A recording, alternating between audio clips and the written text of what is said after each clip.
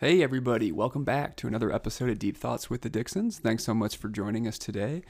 Today we are going to be discussing a topic that I think a lot of people don't really talk about very much. And if they do, I think they talk about it in ways that I would look at that would be inaccurate, just from my point of view and perspective and opinion on it. And what that topic is measuring your own self-worth.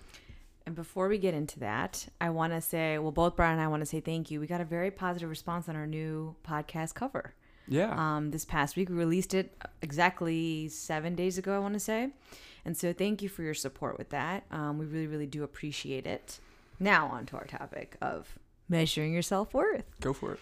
Okay, so let's discuss what each one of us thinks about these things.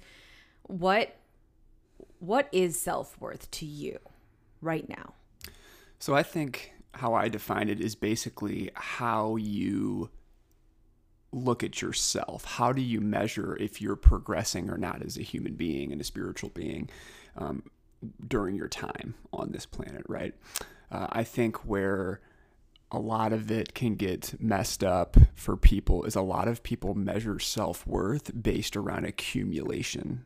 And that could be accumulation of a lot of different things. And I think we'll talk about this more. But I think one of the big challenges that I see is so many people interpret their own self-worth or interpret other people's self-worth through an accumulation of success, wealth, creation of material possessions, all these things. And they don't really take into account things that I consider to far exceed any of that from a self-worth perspective. I agree with you. I tend to think that for those people maybe not understanding it clearly, like how this manifests outwards in many of us, if we're happy with our self-worth or if we think we're really worth a lot or whatnot, I think it manifests as like happiness or unhappiness, confidence or no confidence sometimes. Like if I am somebody, for example, who is going through a tough time and I can't find a, 6-figure job, okay, right out of college, but my friends have found jobs, okay, then I start to think that I am less than them. I start to compare myself and I start to think less of myself. Okay. Comparison is the thief of joy. Correct. And so, but that's because I am measuring my self-worth by the wrong measures, right? And so you're right. I think society has put us, I think this starts when we're very young, is if you get 100 on your test, like you're such a good boy and like you're my favorite son. And, if you get on president's list or honors roll in grade school, like, oh my gosh, you beat your brother at this, or like, oh my God, you're my favorite daughter, like this kind of reward system and like this adoration and appreciation and happiness with you begins at a very young age. And it's all based off of external insignificant factors such as grades, how much money you're making, what kind of job you have, what kind of title you have, when did you buy that huge mansion? When did you get your first car? Like how quickly did you pay off your student loan debt? All these things start to come at you, and society tells you and rears you and grows you up to teach you like, oh my gosh, good job. But nobody really asks you like, are you happy? Are you happy with yourself? Brian, are you fulfilled with yourself? Are you happy that you finished school or that you got this degree or that you passed this test or that you got this fancy job? And I think the way you're describing it, in my opinion, it's very important to specify with this. When you ask yourself, are you happy with this? You're not just talking about fleeting moments of happiness. Like you may be happy when you accumulate something or when you advance in your career or when you advance in some other type of thing that you're working on. There will be fleeting moments of happiness. Don't get me wrong. But are you fulfilled on a daily basis? Like if you took that out of the equation, are you still happy? Do you have those feelings of love and abundance inside of you on a daily basis and you're very calm and centered and content to the point where people can just see that you're just very with it, you're very aligned regardless of what's going on around you? Yeah. And I don't have all the answers, or we don't have all the answers, because I can sit here and talk about self-worth, but even at 31 years old, I have good days and bad days. There are days that I feel great about myself, and there are days where I just can't get out of my own head, just like you said, there are ups and downs in life. I don't really know of anybody, and I haven't really talked to my parents about it in depth yet, but I don't really know of anyone like okay, speaking of self-worth, we look at like Jeff Bezos or Bill Gates or Elon Musk with no problems, right? But why do we think that? We think that because they're so financially well off that they must have no issues. I wonder what goes on in their heads. Does Elon Musk think that he's like valuable? Is he happy with himself? I guarantee you that there are things in his life that kind of slip him up, or make him sad, or make him upset with himself, or just think like, oh, why can't I just like get this, or like I didn't make it, I didn't get this, I didn't do this, or like I failed at my marriage. With those examples, I think there's an interesting point of view to look at around when we look at these people like you just mentioned, right? Like they've created major innovation impact on our planet, right, in these different areas. But they've grown to such a scale that they have now created these innovations that have no doubt changed everyone's lives, but they've done it at the expense of harming other people, whether they like to think so or not. Because when your company reaches that mass amount of scale and has to drive to efficiency for shareholders, like if you ever read the testimonials of people that work inside Amazon fulfillment centers and their conditions, it's like slavery inside of those. It's terrible. And people have very outwardly spoken about that. So look at these people that maybe in society we would put on a pedestal because they're this brilliant business entrepreneur. But in order to get there, their business practices to do it are leaving a lot of people in very, very tough situations. I know, but I don't even think that that's the problem of their self-worth. I think it goes deeper, even beyond their work. Like, he probably goes to sleep at night and wonders, like, I failed at my marriage. Most of them have. I don't know, not Bill Gates, but what do we know about their inside story? But there's like things that, like, what I'm trying to get at here, it's a very convoluted topic and it's very tough to put in words, but what I'm trying to get at is two parts. One, the example I used just now was based off my programming as a child, well into my adulthood, of picking the richest people in the world to talk about their self-worth. Because I, too, am measuring them by their success. Their success is measured by an external factor. How much money they made, how well they did, how innovative they were, what great things they're doing in the universe, in the world for people. And then you point out, well, they're also doing really bad as a result. By accident. I'm sure they're not doing it on purpose. No, they are. That's just business, though. You and I are not at that level in business where we're managing thousands and thousands of people across the world in our working force. You can't overlook every single thing. You can't oversee every aspect, every employee. That's very difficult to do. So whether they knew it or didn't know it is not really the question. I'm just saying that's not the point of self-worth. How is that connected to his self-worth? I'm saying that I pointed out the fact that I'm measuring, does he look at himself and measure his self-worth based on his success and money like I look at him? Or does he look in the mirror and see a failed marriage and my kids don't talk to me? So I think the way that I was perceiving that, when we were talking about just the career perception of self-worth, that they could be looking at themselves and saying, wow, I've done all these great things, but at what expense, right? So it could maybe deflect and like bring down their own self-worth to say, yes, I've accomplished these great things, but the process that had to go into place for me to actually attain this has really hurt a lot of people as well. And so that may be something that they internally battle with also. Who knows? We don't know. But I also think, like you mentioned, like there's, failed marriages and failed relationships with people that you're very close to along the way to get there. That's got to affect your internal, conversations that you're having with yourself as well. I think the crust and like the meat of the whole topic is, what are you using? What are the metrics you're using to measure your self-worth? And I think it starts with us. One is like what the world looks at us as and measures our worth with. And the second is, what do we measure our worth with? There must be two different things, or maybe not. And I think what we're trying to say in this episode is, you should not let the world come up with their own metrics to determine your self-worth. You should have your own metrics for measuring that. And that should be very aligned with yourself. You shouldn't let the world tell you what that should be. And what I mean by that is, if you don't want it to be money, then don't let it be money. You know what I think is interesting is, I forget who said this quote, but I think it kind of aligns with the topic of your perception to others about Yeah. your self-worth, like how people look at you.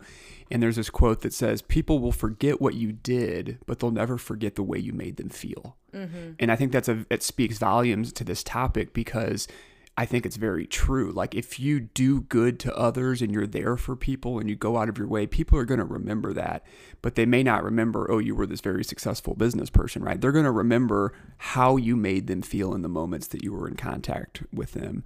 And I think that's really an interesting way to look at how maybe people measure self-worth when looking at you, not how you consider it for yourself. That's a quote, but I feel like not many people follow it. Well, there's a lot of quotes people don't follow. No, I'm just saying, like, I don't really think about how people make it's like, it's very rare. Maybe there's like 3 people at the top of my mind that I immediately thought of, like, oh yeah, I immediately think about how they made me feel, good or bad. But I think it actually affects our subconscious way more than it affects our conscious state of mind, because you may not realize that, but then all of a sudden a month later something triggers you and you get upset and you're wondering why, and it's because this person made you feel a certain way at one point, and then it's like subconscious stuff that's coming to the surface. That's see. at least how I've interpreted Okay, great. it. But now how does that person measure their self-worth? You're talking that affects my self-worth? No, I'm saying that affects your perception of their self-worth from an external scenario. Oh, not how it affects based on your how own. they made me feel, I am Exactly. now judging and measuring what they're worth in my eyes. Yeah. So it is taking Got it. judgment into an account, which isn't good. But Got it. I feel like there's a lot of people that would think in that vein Yeah. about, oh, this person he did this. Okay, great. But how did that person actually make me feel as a person? You know, I know a lot of people that are successful in business, but they make people feel terrible about themselves, right? Do you think that the majority of our humanity incorrectly measures their self-worth about themselves? Yeah, I think a lot of people use external metrics as opposed to internal metrics. And what I mean by that is they view how other people are viewing them. What's their title? What's their success? What are they doing like on a daily basis to try to like boost their social rank? I think a lot of people measure their self-worth from that, and that is these fleeting moments of happiness and things that are never going to keep you long-term fulfilled, as opposed to measuring what I would call internal metrics, which is, how am I making myself feel? How am Yeah. I changing my mindset? How am I becoming centered each and every day? Yeah. And really Everything's helping from, like, taking your own power back. Everything's from like status almost. And again, I will revert back to this point I just made a couple minutes ago, that it comes from when we're at a very young age, where we're so young that we don't even know how to question or know what we want, right? But we've got the world telling us that, hey, when you graduate and get into a really good high school, that's awesome, you know? And like, you start to measure your self-worth by all these outside rewards and these outside accolades and these words of like, you know, reverence from your peers, your parents, your family members. And that kind of parlays well into our adult life. And then we don't even know why one day we wake up and suddenly we realize we're just so unhappy. Or we have these like extreme highs and lows, like extreme like happiness. And then the next day you're like super anxious and don't even know what the hell's wrong with your mind. You know, you're like questioning yourself. I agree with you. I think the majority of our humanity does incorrectly measure their self-worth, but I cannot blame anybody. I don't blame anybody. I just think that as generations have gone on and things have happened and our society and our culture has evolved, it didn't really take a nice turn, in my opinion. I think our access to information and access to a window into what other people do these days has made it worse over time. Well, that's a whole separate topic. That now we're not even measuring self-worth based on what we were taught as kids, like school, money, status, degrees, loan, houses, cars, a family, a husband, a wife, and kids by a certain age. Now all of a sudden it's turned into, let me go on Instagram to message my friend and, oh, look at that girl with a bikini. She has such an awesome body. I don't look like that anymore. You know, and now boom, now you immediately decrease your self-worth for yourself. How terrible is that? So I agree with you. That's a factor. That's our new age problem. That's like what our generation and the ones immediately before us are dealing with. That's a whole new factor. But I think that it's up to the parents right now, the 30, 40-year-old parents who have kids. I think it's their job to teach their kids right now that, hey, don't measure your self-value or worth and don't compare yourself to other people on the internet. Like that's terrible. Mm-hmm. Like every single person uses Facetune and Photoshop. Like everybody does it. Like do not compare yourself to that because they don't even look like that. But I agree. I also think that now, especially our generation, we're figuring out that, hey, my worth is not in my paycheck. My worth is not in my title. Like life, at least I'm realizing this, life is very much like I don't want to call them ups and downs. There is different stages in life, and we don't know how to seamlessly, gracefully move through them, if that makes sense. Like you have a time in your life where you're in school. Then you have a time in life when you're trying to look for a job and you get into the working world and it's like a shock almost, like that comes with its own anxiety and tough moments and dealing with the 8-hour work day, and then didn't get a promotion in a year like all of your other friends, or that comes with its own problems. Then there's a stage in life where you get married and you focus on your family life or your relationship and your marriage. And maybe one of you is not working full time or doesn't have a regular job. How do you gracefully accept that period of your life and not be so attached to your job title? Maybe you were this really successful person and now you're still successful. Maybe you don't need that money so badly, but in the world's eyes that you seem to be looking through at yourself, you kind of seem like a freeloader, And I think that's what we have to learn, is that we're all at different stages of life and our self-worth shouldn't change based on that. I think that if you're happy and you're healthy and you're focused on yourself and you're surrounded by people, and this is easier said than done, I completely understand that and I admit that. I think our self-worth should come from within, not from the outside noise in the world. And in order to do that, I feel like it takes a lot of disconnection. Oh my God. You have to really remove yourself Yeah. from the BS of Yeah. the matrix and in the daily life that we live to really find that. That's how I did it initially. Like I was like, a lot of this, I feel like I was very fortunate because I think I learned this from an early age. And I still see so many people that are way older than me that I would consider measuring their own worth in the complete wrong fashion, just from, in my opinion. We have people that we know in their 60s and 70s who measure their self-worth it's sad. Mm-hmm. It's just sad to a point where like, I'm not going to name names, but like I look at these individuals and I'm like, I don't want to be like you when I'm 60. I don't want to be like you when I'm 70. Like, you're not who I aspire to be. You're a great person. I love you. You're related to me. I get it. But like, no way. Like they determine their place in this world and their happiness by how much money they have, what kind of house they live in, or that they're still grinding and they're still at it, and that today's society is weak and they're lazy and millennials suck. And it's just like,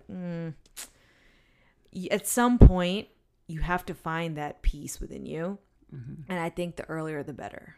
I think the funniest thing, like on a topic you just brought up, is that every generation thinks the generation before them has issues, right? And that'll continue to happen further and further. And there will be you're right. There'll be people in our. I'm sure there's people in our generation already that are like, oh, this generation below us or the one below that is the X, Y, and Z, right? Like everybody seems to create.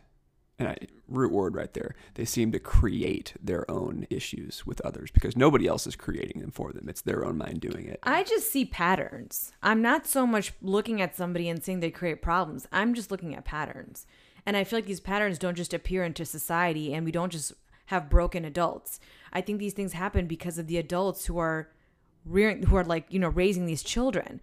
And these adults are not self-aware, so they're raising broken children as well. And they're coming from a place of, I'm doing the best that I can. I'm doing the best that I know as a parent. But really all you're doing is projecting your time, your issues, your societal problems onto them. Okay? The issues that our parents had growing up are not the same societal cultural issues that we have. Mm-hmm. Yet we were raised with that old mindset, is what I'm trying to say. Like, our degrees don't mean shit today. Okay, I'm telling you, this new wave, like the little kids, the 6-year-old, the 5-year-olds, they're not going to go to college. They're not going to go for those traditional careers and degrees. When you got 7-year-olds making $25 million a year on YouTube, like who needs to go to school? Right, and I love that. Don't get me, I'm not hating. I'm saying I think it's allow awesome. it. Allow these things to Embrace happen. the change. Yeah, allow these things to happen. But do you know how many parents are still going to be like, you have to go to college because I went to college, your grandparents went to college, your great-grandfather couldn't even afford to go to college. Like, it's this conditioning, and that's why I bring up the older generations before us. I don't mean to put anybody down. I don't mean to belittle anybody. I'm just saying that that's why these things happen. And I currently at 31, I'm trying to work on myself, and I'm becoming self-aware of realizing that the next generation after me is going to be its own generation. I'm not going to tell them what to do. I'm not going to try to make them go to school like I did. I'm not going to force them into things. I'm only going to try to give them the basics, and that's pretty much our podcast. I might just hand them our podcast. Like, be a good person, work on yourself, have confidence, believe in yourself from a young age. Don't listen to me giving you a clap or a slap on the back of saying, hey, good job, kid. You did great at school today. Like, no. Are you happy? Did you make it? Like, I'll be there to gently guide you. I'm not going to be there to force feed you life based on my experiences, because mine are tainted.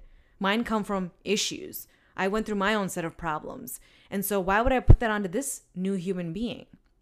That's why I was bringing that up. I'm not saying that, I'm not downing the people before us by any means. I'm just saying that there's this repeat going on. What I will say in discussing this with you, I've realized we're never going to really fully be able to eradicate that from society. There'll always be a huge chunk of people, of generations, raising the next generation with their own old mindset. They're never going to be open. They're never going to let these kids flourish and thrive in their own way. And that's always going to be a part of our world, I guess, which is sad. But back to measuring your self-worth, sometimes while I'm sitting here, I do think two things. First, the question is there a right or wrong way to measure your self-worth? I think we've determined, yeah. However, isn't that subjective? Like, maybe the way that you measure your self-worth is not the same as I would measure my self-worth. So I would think that... Even if we're both right. I would actually say that I don't think there is a right or wrong way. And I would agree that it is subjective. And that's the reason that there's not a right or wrong way, because it is subjective to that individual. There's not some uniform standard list of metrics that you can go by to say, yes, I've measured my self-worth in the right way, right? I think it's very individualistic to that person. And there's also a lot of people that share their own life experiences that shape and mold them into what they are today, that they have to work through to or reach what they their hold self. value to, right? Yeah, what they hold value Yeah. to. That's why it's what makes our world unique, is everybody has interests in different things. Everybody values different things, and that's great. And it just takes people time to figure out what that is. So I really don't think there's a right or wrong way. I just think, in my opinion, what I would consider a wrong way is to measure through external metrics. Judgment, opinions, and external factors. On your point, I just thought of an example. There could be a father who, like, adores his family, but it shows as kind of like a tough, hard ass. And all he does is work. And he puts a lot of importance on how much money he can bring into the home and like how much he can provide for his family. And that's how he measures his self-worth. And if he tries to step away from that, he's not happy. It's like he has to grind, like, continue to stack up more and more money, and like nothing is ever enough. Right.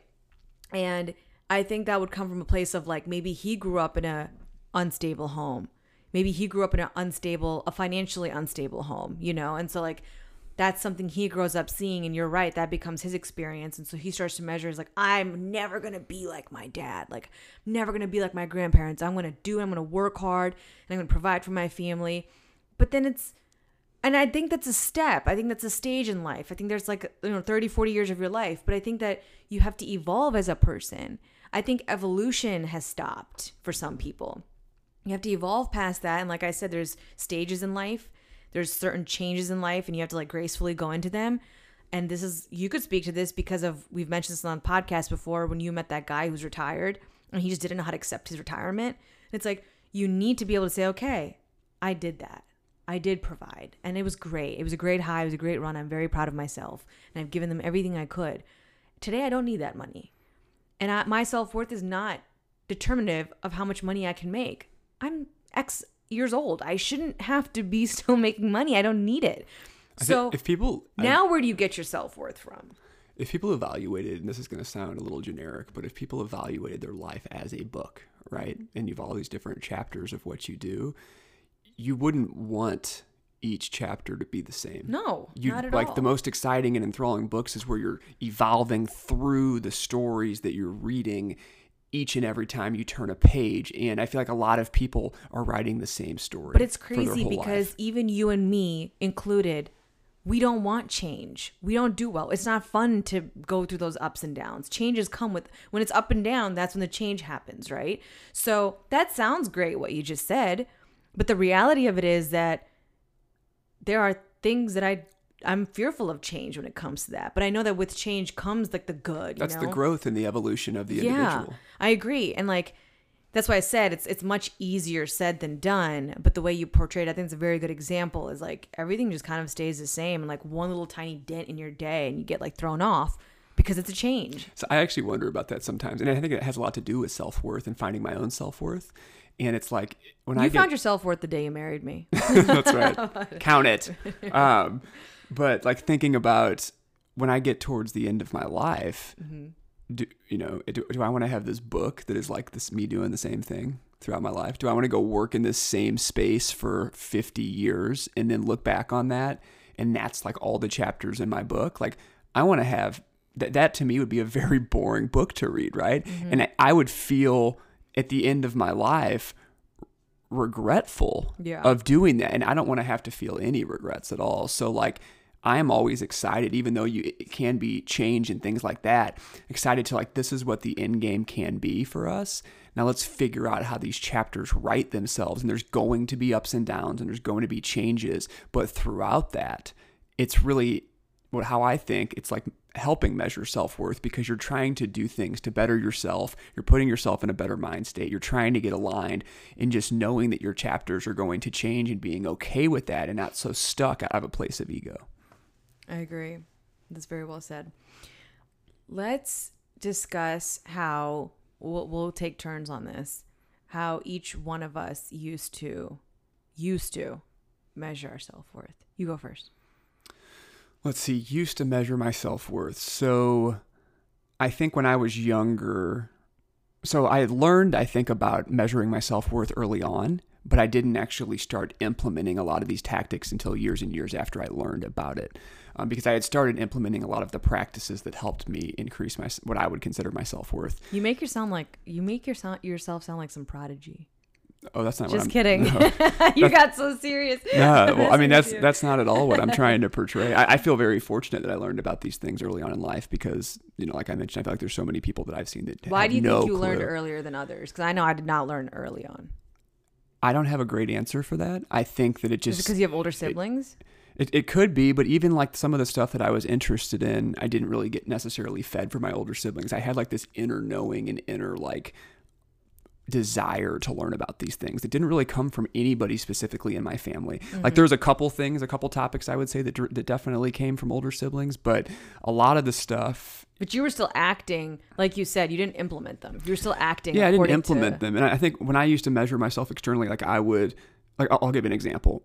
When I didn't really know what I wanted to do with my career, right, earlier on in life, I finished up school and then I said, okay, I'll go to law school. My older brother's an attorney. Maybe I'll like that, right? Maybe I'll enjoy it. So I worked at a firm for like 9 months, took all my exams. But did you decide that or were you told that? Well, I was guided in that direction. I was guided, but I was still the one that made the decision. At the end of the day, I could have said no and done my own thing, but I chose not to. And the reason I chose not to at that time was because I think I was being guided in a direction. I was getting a little bit of pressure put on me because I didn't really know what I wanted to do yet. And it was reaching a point in my life where I needed to be self-sufficient. And so I said, you know what? I don't really know if I want to do this long term, but I'll do it right now because it'll help me kind of figure out if it's, and I think that's a lot of life, right? You have to go through, the best way out is through. It's a Robert Frost quote. And you have to go through things and experience them sometimes to see if you actually enjoy them or not. And what I learned by going through that experience is that I did not enjoy it, but by the very act of going through it, I found something that I did enjoy, which is what's interesting about it. So even when I was done and came out of and was going through school and everything, like at that time, I was really measuring myself by, oh great, I'm in law school right now, I'm going to pass this, I'm going to become an attorney. And like in my head, it was like I was playing the story out, but it took me a little bit of time to realize that this isn't my story. This is a story somebody else is trying to write for me. So were you measuring your self-worth at the time by how happy everybody around you was that you went to school and that you got accepted into a school and that like you were going to become a lawyer? Like, I think at the time I was thinking about it, like you just mentioned, from external circumstances, just like that. yeah. And then it took me kind of the light bulb eureka moment when I was in law school and I learned about a specific kind of technology. And I was like, whoa, this is really interesting. And that's where the fire kind of lit and said, I got to find a way into this space because this is really cool. And I really liked that. Right. And at that point, like that was one of those triggering things for me where I shifted my self-worth and I kind of came into my own and I was like, this just makes so much sense to me. I know it's going to be successful. I know it's going to grow, that I want to dedicate all my time and energy into this. And when that started happening, that's when I started to experience a lot of resistance. And I've noticed this in other people too, that when you start to come into your more authentic self, you experience a lot of resistance from people around you because you're disrupting the status quo of measuring your self-worth by external circumstances. You know who that reminds me of? The Kanye West interview with David Letterman on Netflix. If you guys haven't seen it, please watch it. It is just, I've watched that interview like 5 times and it's like an hour long. But he says it and he goes, when you're in the public eye, now this is obviously, Brian was not in the public eye, but it's very similar. He's like, I was known as the rapper, naked girls, alcohol, drugs, you know, like all this stuff. And he's like, and one day, life experiences, my mom passed away, things happened in my life, and they just kind of brought me down to my knees, and I changed. That changed my music. That changed my talent and my art and my creativity. And I was then starting to go behind the scenes and become more of a producer, back to my roots, which is what I really was doing before I even began rapping. And he goes, and all of a sudden, everybody in Hollywood is like, Kanye is not a rapper. He's a rapper. He's not a producer. He's like, and then when shit really hit the fan for me personally, and I, you know, was getting into the sneaker line and designing clothes, everyone's like, you're not a designer. You know, you're not a creator. You're not an artist in the clothing space. You know, you can't design shoes. And he's like, as I tried to follow myself more and more and more, the more resistance I got from other people telling me that I couldn't do something. And then he's like, now I look back and see that's more reason for me to do something because that means I am following my heart and following my path. And you're absolutely right. You disrupt the status quo. And you know what? Unfortunately, the truth of the matter is, and I hope everyone's listening right now, is that the ones closest to us. I hope everyone's listening to this right now. You just put her finger up like she's like going to say something so really important. Right like, I hope everyone's listening. Like, of course, they're obviously listening right now. Wow, man, I lost my train of thought. Sorry. What was I saying? I don't know, but you were putting your finger up. You were getting super excited to say it. Talking about disrupting the status quo. Yeah. Did you lose it? Shit, it was so good. Come on, bring me back. Like, what else was I saying? Talking about measuring yourself by external circumstances. You're disrupting the status quo, the Kanye West stuff. Oh, sometimes the people closest to us, okay, the ones that we love the most and that love us the most are the ones that are very, very resistant to our change or to us following our own path. And that is heartbreaking. It is so sad. And it's very, very, very hard to keep going when your family and friends don't understand. And I think that's a very important thing. The last thing you just said is a lot of times I don't think that people place resistance on you because they don't want you to be successful in what you do. I think they do it because they're either afraid or they don't understand how the path you're going on is going to come to fruition because they may be used to, they're going from their point of view and their life experiences, right? And they've experienced a certain path. So when you do something that's maybe dramatically different from what they were expecting, it creates a lot of fear and uncertainty, and it's more of a non-understanding in my opinion. It's not really, I don't think it's not that they don't want you to succeed. No, they do want to see you succeed. It's just that they are so programmed by their experiences and their education and their perception of life that they see, that they just think like, oh my gosh, like what are they doing? You know, like why are they taking this risk? Like, what do they think they are? Are they stupid? You know, but at the end of the day, I think that our mistakes shape us too, for the better. And so there is no right or wrong way, but I do hope and pray, like whoever's listening, and if you're in this kind of situation, especially the 20-year-olds, the younger ones, you guys have to follow your own path. And don't be afraid of the resistance, and don't let yourself, this is all about self-worth. The point I was trying to make there too is when those people closest to you resist, when you're trying to follow your own path and be happy in what you're doing, and you're still trying to figure it out, and your like confidence isn't fully up there, but you're really trying, don't let other people's disapproval or resistance to you and to your change and to your path determine your self-worth. Only you can do that. And I feel like you and I both have experienced that in the past. I don't want to cut you off though. You were talking about your law school situation and your self-worth with that. Oh, I just think at that time that, I was measuring by all these external circumstances, what people expected of me, what they anticipated, the path I was going to go, that they thought I was going to go. But it really reached this point of kind of an internal trigger when I realized like, this isn't really what I want at all. And it took me some time to figure that out and become aware of it. And once I did become aware of it, I started diverting all my energy for the most part to the areas of which did matter to me, right? That I did feel alignment and feel interest there. And that kind of continued to evolve to initially take me out of the career trajectory that I was on and on a new path that much more aligned with me. And although at the time when it was happening and everybody around me that was creating a lot of resistance for me, based off, I think, a lack of understanding or fear of the uncertainty, years and years later, when everything turned out to work out far better than it could have with my alternative path, came back and, some people came back and they were like, well, I know I placed resistance on you at this one point in time, but I'm actually really happy with how everything turned out, right? And that was because I became much more authentic with what my desires were and how I measured my own self-worth, and thinking to myself is, do I want to go down this one particular path and 20 years from now be totally regretful of what I did because I listened to others? Or am I going to measure my self-worth by how I feel, how aligned I am internally, how authentic I am with my own passions and desires that only I know? Nobody else knows them except me. And by going down that path, is it going to make me regretful in 20 years? And my answer in that time was no. And so I went down the path that I chose that was most authentic with myself. And it has literally catapulted me far and above anything I could have ever done if I would have gone the alternative path. Yeah. Just because I was staying true. I think for me personally, how I used to measure my own self-worth. First of all, I had no awareness of my own self-worth. None. And I don't know if this is because I was like the first child, so like my parents were really up my ass. I'm not really sure, but I would say well into like 24, 25 years old, I didn't even know my own self. Like I just, there was no question. I wouldn't stand there in front of the mirror and question like, am I happy? Or like, what do I want to do? And it's almost as if like I skipped a step in growing up, kind of, where like the training wheels fall off and you're kind of an adult and you got to figure it out for yourself.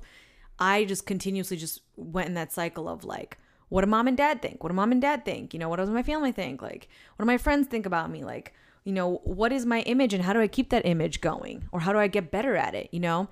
I was big into comparing, not really outwards, but internally. I would like always compare myself to other people around me, compare myself with my parents, friends, kids too, my cousins, like all of that stuff.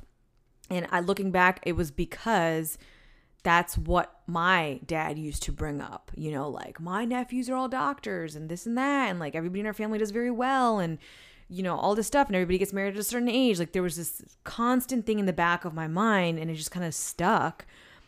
But really when I was like 18 or 19 or 20, I should have snapped out of it. I should have had enough self-awareness at the time to be like, why do I care what anyone else is doing? Like, okay, great. Awesome, Dad. I should have moved on from that, and I didn't. And that led me to kind of going down the path that you mentioned, is I didn't know what I wanted to do because I had no awareness. I had no self-worth. I didn't question it. I just looked at it as if I did something and I got oh my God, awesome job, Nina. I'm so proud of you. I went on my merry way. I didn't even stop to question how I felt or what I wanted. And therefore I never knew what I wanted. And so I went down the path of, first it was med school. I did terrible, pre-med at the University of Scranton. And then from there, they're like, well, you have to get something. So the next best thing was law. And I'm like, grr. So I did that and then got into a law school. And I remember thinking about it. And like you said, I look back and hindsight is 2020. Had I not gone there, I wouldn't have met you, you know, and like today we're married. Like there's a lot of things that go into this. And so that's where I get confused. Like maybe I wasn't meant to be self-aware or value my self-worth till after the fact. In my opinion, neither you nor me were meant to be attorneys, but we were meant to take that path to meet each other when we did. I know, but like without getting off topic here, then I'm like, why did the universe put me through all that? Like, couldn't I meet you like at a bar somewhere, like in Philly? Like, couldn't I see you out at a restaurant? Couldn't you be at my gym on a family trip to Philadelphia? Yeah, maybe. But think about this though. In our particular scenario, if that's what would have happened, we would have not been placed in an environment where we were next to each other 24 hours a day, True. studying in a library, developing an incredibly close bond. True. Like it would have not been the same at all. We wouldn't have dated for like so a our year. particular scenario played out, I think, exactly it was designed. And that's what I think. Like, I think other people's influences and paths also intersect, right? Like your families, my families, like all of that came into play. But anyway, I go to law school, I come back out, and I would say 2-3 weeks before I took my last finals in law school, I knew this was not for me. I like hit the floor and I was just like, it was such extreme, excruciating depression and pain. And it was such an obvious thing in my face at the time that I was like, I was barely hanging on in those last 2 weeks. I had to move my stuff. I had to pass all my finals, and I was moving, hoping that I would pass all my finals and graduate in less than 3 months.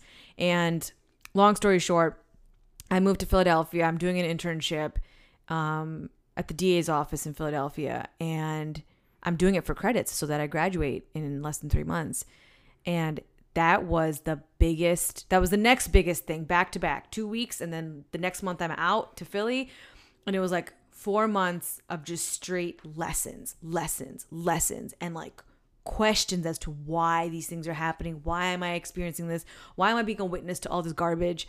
And I would just call my mom every day after work and cry to her.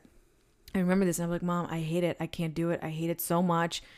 And what are you going to do, Nina? What else are you going to do, Nina? Like, what else are you going to do? What are you going to do? And then my dad's response would be like, well, I just paid so much money and I just like put so much, I gave you such a nice apartment. Like all this constant, like making me feel bad, as opposed to understanding that this kid is just, I mean, she's going down really quick, but still they didn't help. And I kind of just had to pull myself out of it, and I just dealt with it.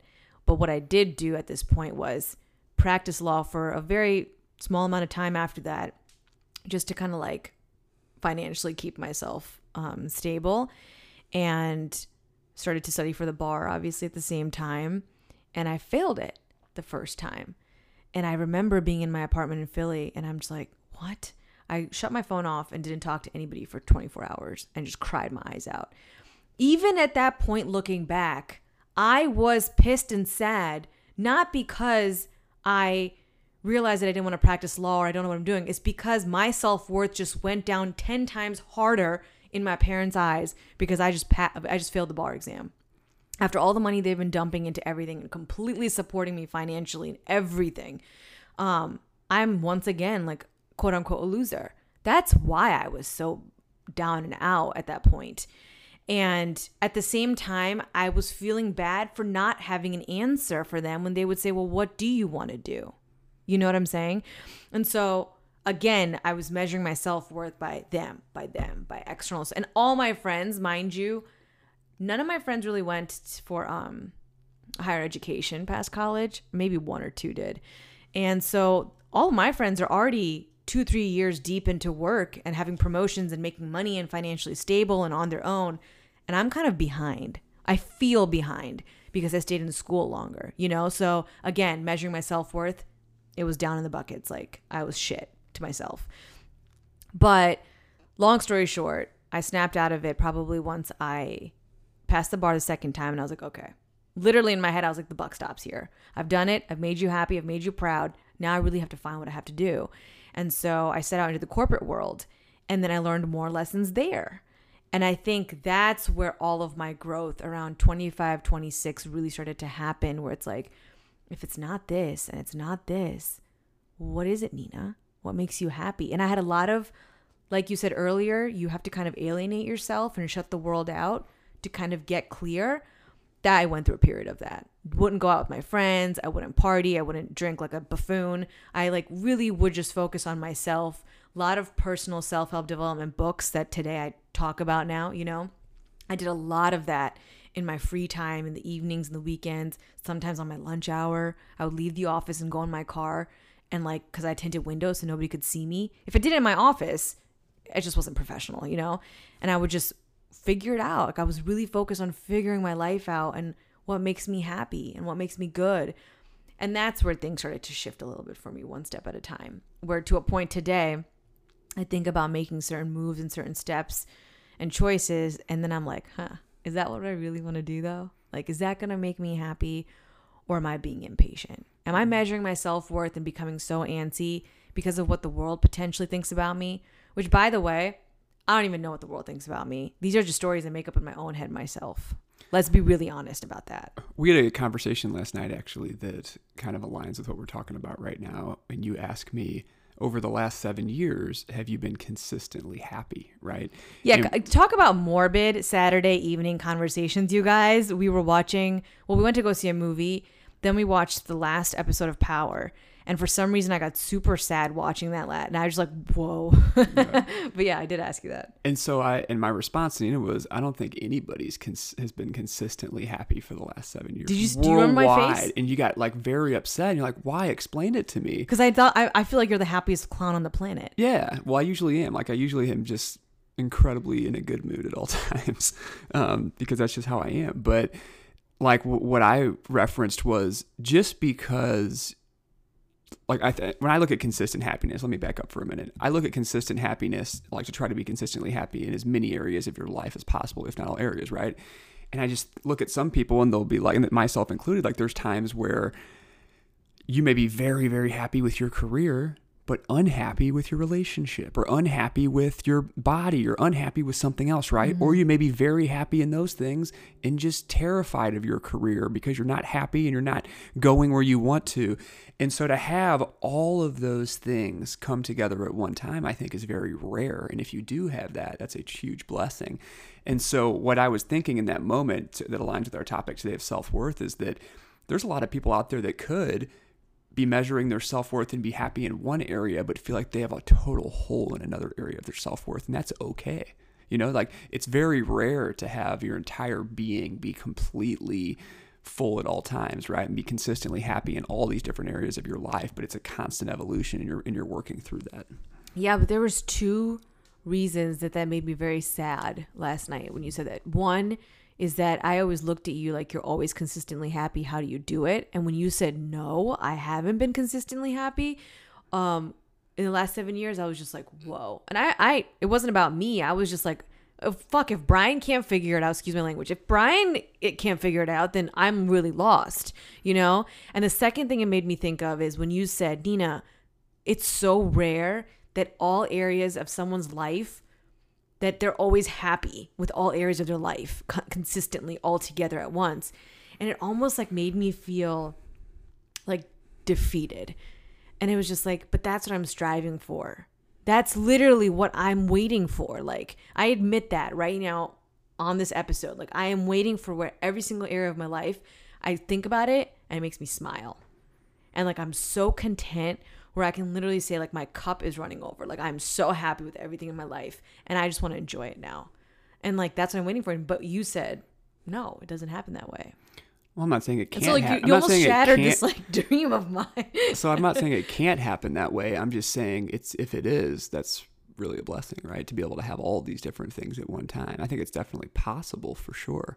But even when you think you have everything, I think it's human nature to artificially create stresses and pressures on yourself to want the next thing, right? So we've talked about this in a past episode. To really reach that point, I think it takes a lot of detachment and release. And it comes and then here's because we create our own challenges. Before I went to bed, then I was thinking last night, I'm like, you know, there's like 2 things on my list right now that I'm just like, please God, like fix this.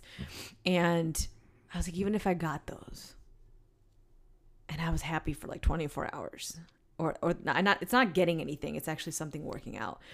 And that all those things worked out. Yeah, actually on a lot of levels, my life would be pretty perfect. I can actually say that. And I'm very proud and I'm very happy. But then I start to think like, well, after that, we got to do this. We got to do that. We got to do this. What's the next step of life? All of a sudden my mind started running and I'm like, you know what? This whole self-worth, happiness thing, it all comes from within.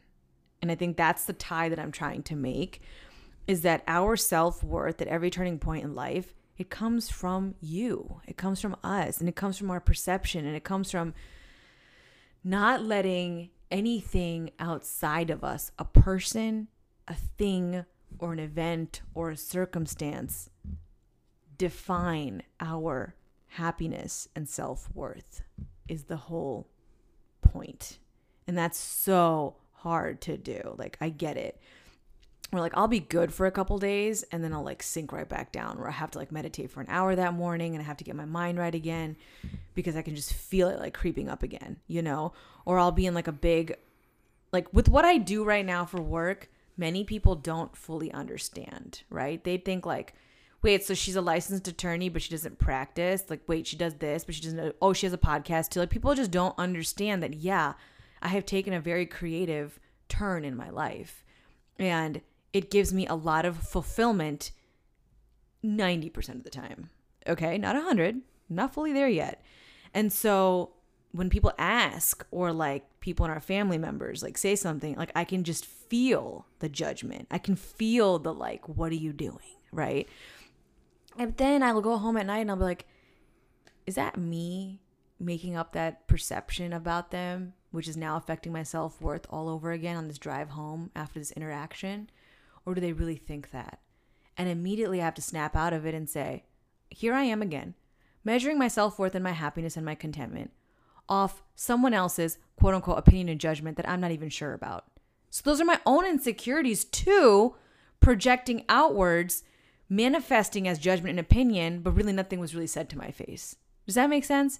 And so that's why I said in the beginning of this episode, it's a very convoluted topic. And there's a lot of twists and turns and a lot of like mind maneuvering to figure out where and what it is, how you're actually measuring your self-worth, and where, like, that's just my story, right? Like, I know that I can twist, like, if I'm in a big group of people and everyone's talking about how much money they made or what they did or like how great they're, I'm surrounded by people who have corporate jobs. Okay. I don't know anyone who's doing what I'm doing.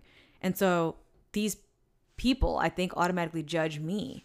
Not that they say anything to me, but they kind of just, it's something I pick up on. But where's that line of, is it really happening, or am I measuring my self-worth now because I'm comparing myself to everybody else and what they probably think of me? It's very messed up. Like, it's kind of like, it's like a mind F almost. But what I'm trying to say is we have to learn to shut that noise out. And I haven't really figured out a way where it 100% is gone yet. But I know, like, I talked to my mom about it before, and she's like, that only comes with age and experience. She's like, one day you really don't care. And she's like, Nina, I'm telling you, like, you just grow up and you've been through so much in life and you have other responsibilities that matter more and you just don't care anymore. Like, she's like, no matter what decisions I make in life today, she's like, my 80-year-old mother still says things to me. She's like, and I just don't care. And I'm just like, gosh, I want to be in that place right now. But I think it just takes time, and we can't race anything, so to speak. Enough. Okay, next topic. Let's share with everybody what you and I do now. How do we measure our self-worth today? So maybe give me three ways. I would say I measure my self-worth by my capacity to love. And what I mean by that is, in any engagements that I'm in, you know, regardless what that looks like, am I doing what I would consider becoming my highest and best in that particular engagement? Like, right, when I'm conversing with somebody in a meeting, am I paying attention to what they're saying? Am I expressing love in that moment in the route of, I'm truly and authentically interested in connecting with you as a human being and understanding what you're saying and being engaged, and then responding as opposed to reacting or just trying to like rush through this meeting just so I can get to my next thing, right? Like, what is my, and I interpret that as capacity to love. That's one way to do it. Also, like, capacity to love in what am I doing on a daily basis? Like, am I driving down the street and I pull up and see a homeless person on the side of the street, right? Am I looking down at my phone, or am I listening to my radio, or am I just giving that person a wave? As simple as that may seem, to let that person know, hey, there's love in this situation, right? I'm saying hello. I'm acknowledging you, where most people would drive by and be like, "Ugh, this bum." You always do, yeah. You always do. It's just little simple things like that I'm like, okay, I personally think I'm doing my best to really try to connect and love people that are around me, and by doing that, really expressing love myself, and that's what I mean by that. So that's one way. Another way is, am I moving through each and every day in my most authentic self, in my most aligned self? And I kind of gave some examples about that when I was going down one path, and then I changed to the one that I was at.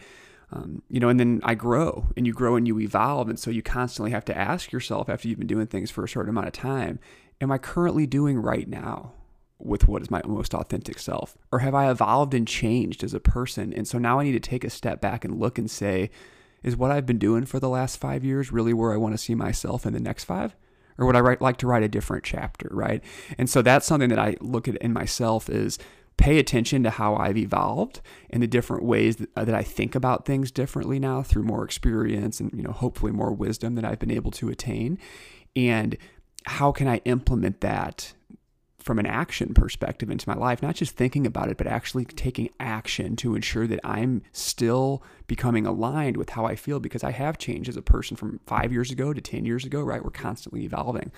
And also, how am I feeling on a daily basis, right? Like, what is my emotional state? Do things trigger me? Do they bother me? Am I getting more advanced and better at not having external circumstances bother me, which I really think I have, and that continues to get better each and every year.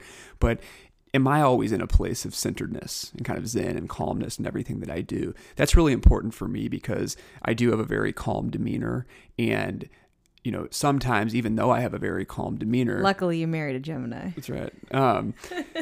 There may be little things that I notice still to this day that kind of trigger me internally, but it never really comes out. Like, I never lose my cool, but something that then it will make my mind run a little bit. And so I'm continuously working at those to say, quit creating false expectations that are appearing real that may not even ever happen, right? Mm-hmm. Just accept what occurred and then move forward with that.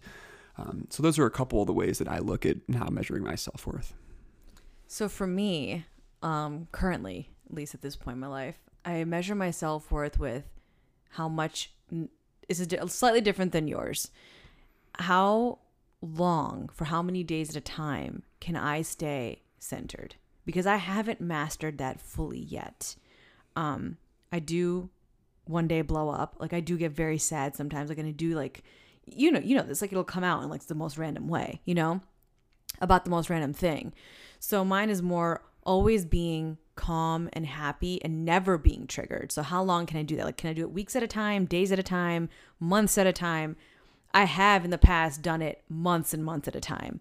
But for me, ever since I made some big life decisions and jumps with my career and with moving to St. Louis, I've had a little bit more outbursts than I'd like to have. And I don't judge those anymore either. Like, I'm just like, okay, got to go back to the drawing board, like, calm down. But that's one way I measure it, because I always want to be calm. I always want to be happy in the moment. And I don't want to live life triggered by events, other people's words and actions towards me or not towards me. Even sad situations, like, and I won't name it, but this morning that we heard, that like threw me off for a second, and I like had to come back up and like regroup almost, because I didn't want to pour sad energy towards this thing, or like even empathy and sympathy for me, like drag me, and they drag me down really low very quickly. And it's like, I have to like get myself back up. And that's one way I measure my self-worth. And two, am I continuously inspired? Motivation comes and goes, but am I inspired? Like every day when I show up to do something. Was this last week? I think last week or the week before, one of the days we changed our recording days because I just was not inspired.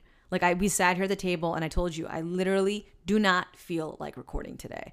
And I'm going to be forcing it and pushing it and putting crap out there. And so we shut the computer and went downstairs. Like, I have to feel inspired in my relationships, inspired in my life, inspired at the gym, inspired in everything. Even when I'm cooking, I have to feel like this inspiration in me of like, I'm tending to something and I'm making something. Like, I almost have to feel feelings of love when I'm doing something, or I can't do it. And I'm not saying that that's a good trait, but that's just how I measure if what I'm doing is going to come out good. You know, like every time I've been forced to do something, I've been very unhappy and it's been garbage, the result. And every time I've been inspired and coming from a place of love when doing something or making a decision, it's been the most beautiful thing I've ever done. So that's the second way.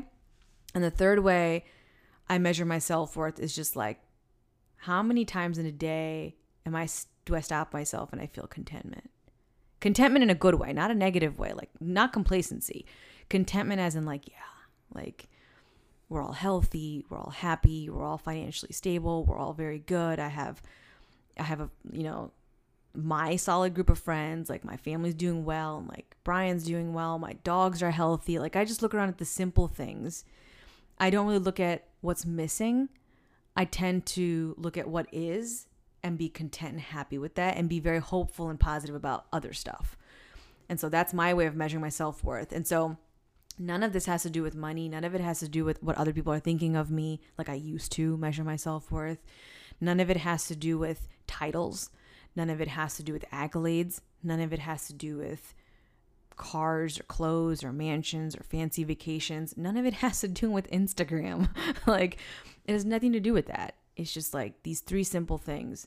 And I work at it a lot. I will say that, like, I have to work at this a lot. I haven't mastered this yet.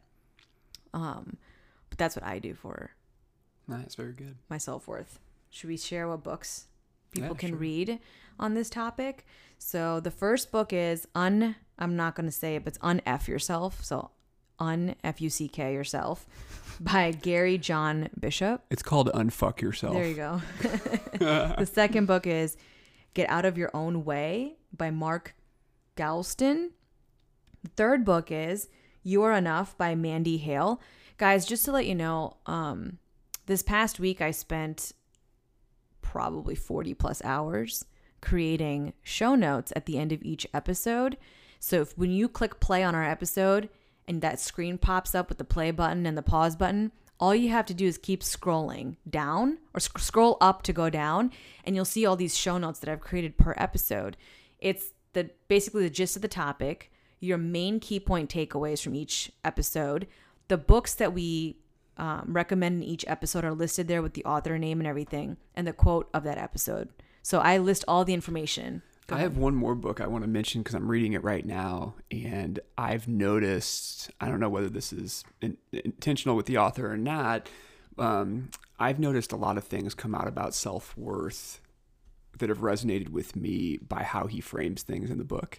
And the name of the book is called The Infinite Game by Simon Sinek. And what he's basically doing in this book is he's talking about businesses and how the most successful businesses of all time are not businesses that are focusing on beating their last quarter's financial earnings and profits, right? They're businesses that took an incredibly long-term view of how they wanted to disrupt certain things, but they built a culture both with their own employees and with the customers that they serve that makes them so obsessed about the products or services that they offer that they will go with them over any other competitor usually.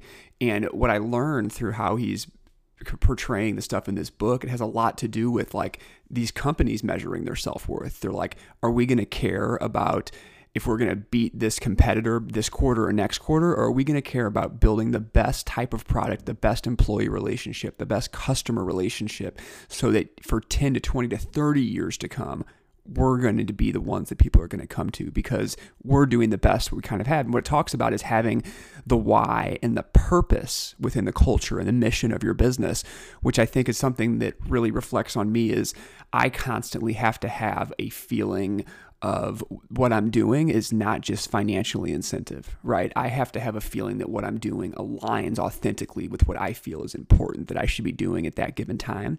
And so that's a really interesting book that if you look at it from that perspective as you're reading or listening to it, although they talk about businesses in it, use it in your own life and say, are these same principles applicable to how I'm living my own life? Like, am I doing things based off exactly what we said, based off external metrics, or am I moving towards authentic internal metrics that are driving me forward? That's a good point. They don't even have to. If you want to read that, anyone in business should read that too, because we all want to work on ourselves and make ourselves better, right? But all this stuff we know, and me being in HR for a very long time, in corporations and companies, in some regards, these are living, breathing entities. Okay, there's people here. Like, these are real companies with real people there. And the culture and the driving factor and the why and the purpose, all that comes from top down.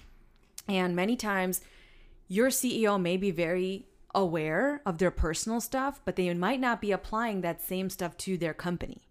And so you're absolutely right. I think this isn't just about us. I think this is also for people, leaders in our business community.